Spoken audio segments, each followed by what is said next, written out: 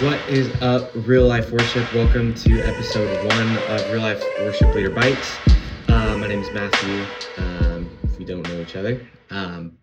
So excited to be able to do this with you guys. It's episode 1. So the purpose of this podcast, it's a training podcast for real life worship. It's meant to enhance your leadership, your pursuit of Jesus, and the way you lead worship. I'm always trying to get into relationship with you guys, asking you guys out for lunch, coffee, just connective moments, dinner with you and your spouse, whatever it might look like. I'm always trying to get into life with you guys. But sometimes life is just busy.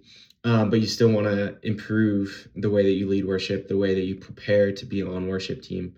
So that's what this is. It's just meant to help encourage you and equip you to be able to serve the Lord the best that you possibly can with the gifts that He's given you. So without further ado, the content for today that we're going to be talking about is a 7-point set. What a 7-point set is what it's the criteria for what we use to evaluate what a good worship set is here at Real Life. There are probably lots of different criteria that we could use when evaluating our worship sets, but here at Real Life, we have decided that this is the way that we are going to determine if we won.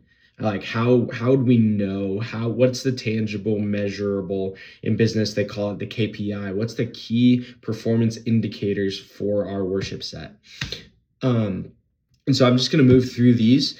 These are meant to inspire you. These are meant to help kind of give you a context to say, man, am I doing that in my leadership? Am I preparing that way? Am I bringing that kind of heart to these sets? Because it takes all of us having this unity and this intentionality to create this. It's not just like a one-person thing. And so to start it off, in the 7-point set, point 1 is, was God tangibly present during the set? I like to talk about this as like, when was the last time that you actually tangibly felt the presence of God close to you? You could identify His voice, His leading. And was God tangibly present during the set that you were leading? Because you have to do it in the secret place if you're going to do it in front of people. You have to have an abiding relationship with Jesus if you're going to lead other people to them. John Maxwell says that you can't lead anyone anywhere that you have not already been yourself. So was God tangibly present during the set? Number 2, was the church involved and led during the set? This means that that the songs were accessible for the church, that they could sing along, that there was a clear intention of leadership throughout the entire set. And even that your part as a musician, as a worship leader, contributed to the involvement of the church. Was what you were playing engaging for people? Did it enhance the entire product of the worship set, everything that's going on? Number 3, was each team member in their best possible position? We talk about this as each one of you guys being in your prime spot. So each of us have different skills, different things that we're good at, different things that we excel at. It's my responsibility as the worship leader to put you in your best spot. Where is the spot that you are going to bring the best value to the church, to the Lord? Because this is all about making sure that this is good for the Lord and it's good for His church. Point number 4, were the songs chosen wisely?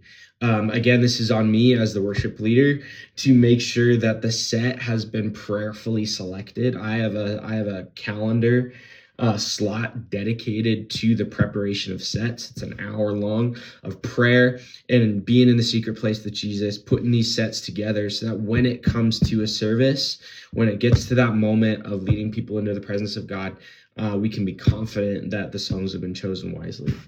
Number 5, was the mix good? We talk about having an environment free of distractions so people can have an encounter with God.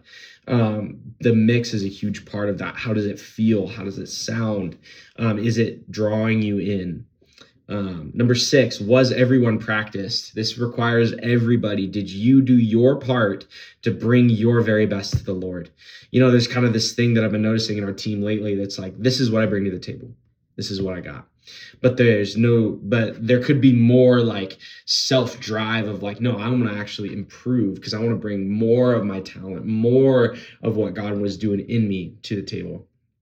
Point number 7 is, did the set contribute to the overall feel of the day? This is talking about in the message, in the connection time, in communion. Did worship elevate those things? Did it align with those things? Because if it didn't, then we're dragging those things down, and that's not what we want to do. So that is all I got for you for this week's episode of the Real Life Worship Leader Bites. Hope that this was encouraging to you and helpful to you. I love you all so much, and I can't wait to see you next week. Have a great week, guys.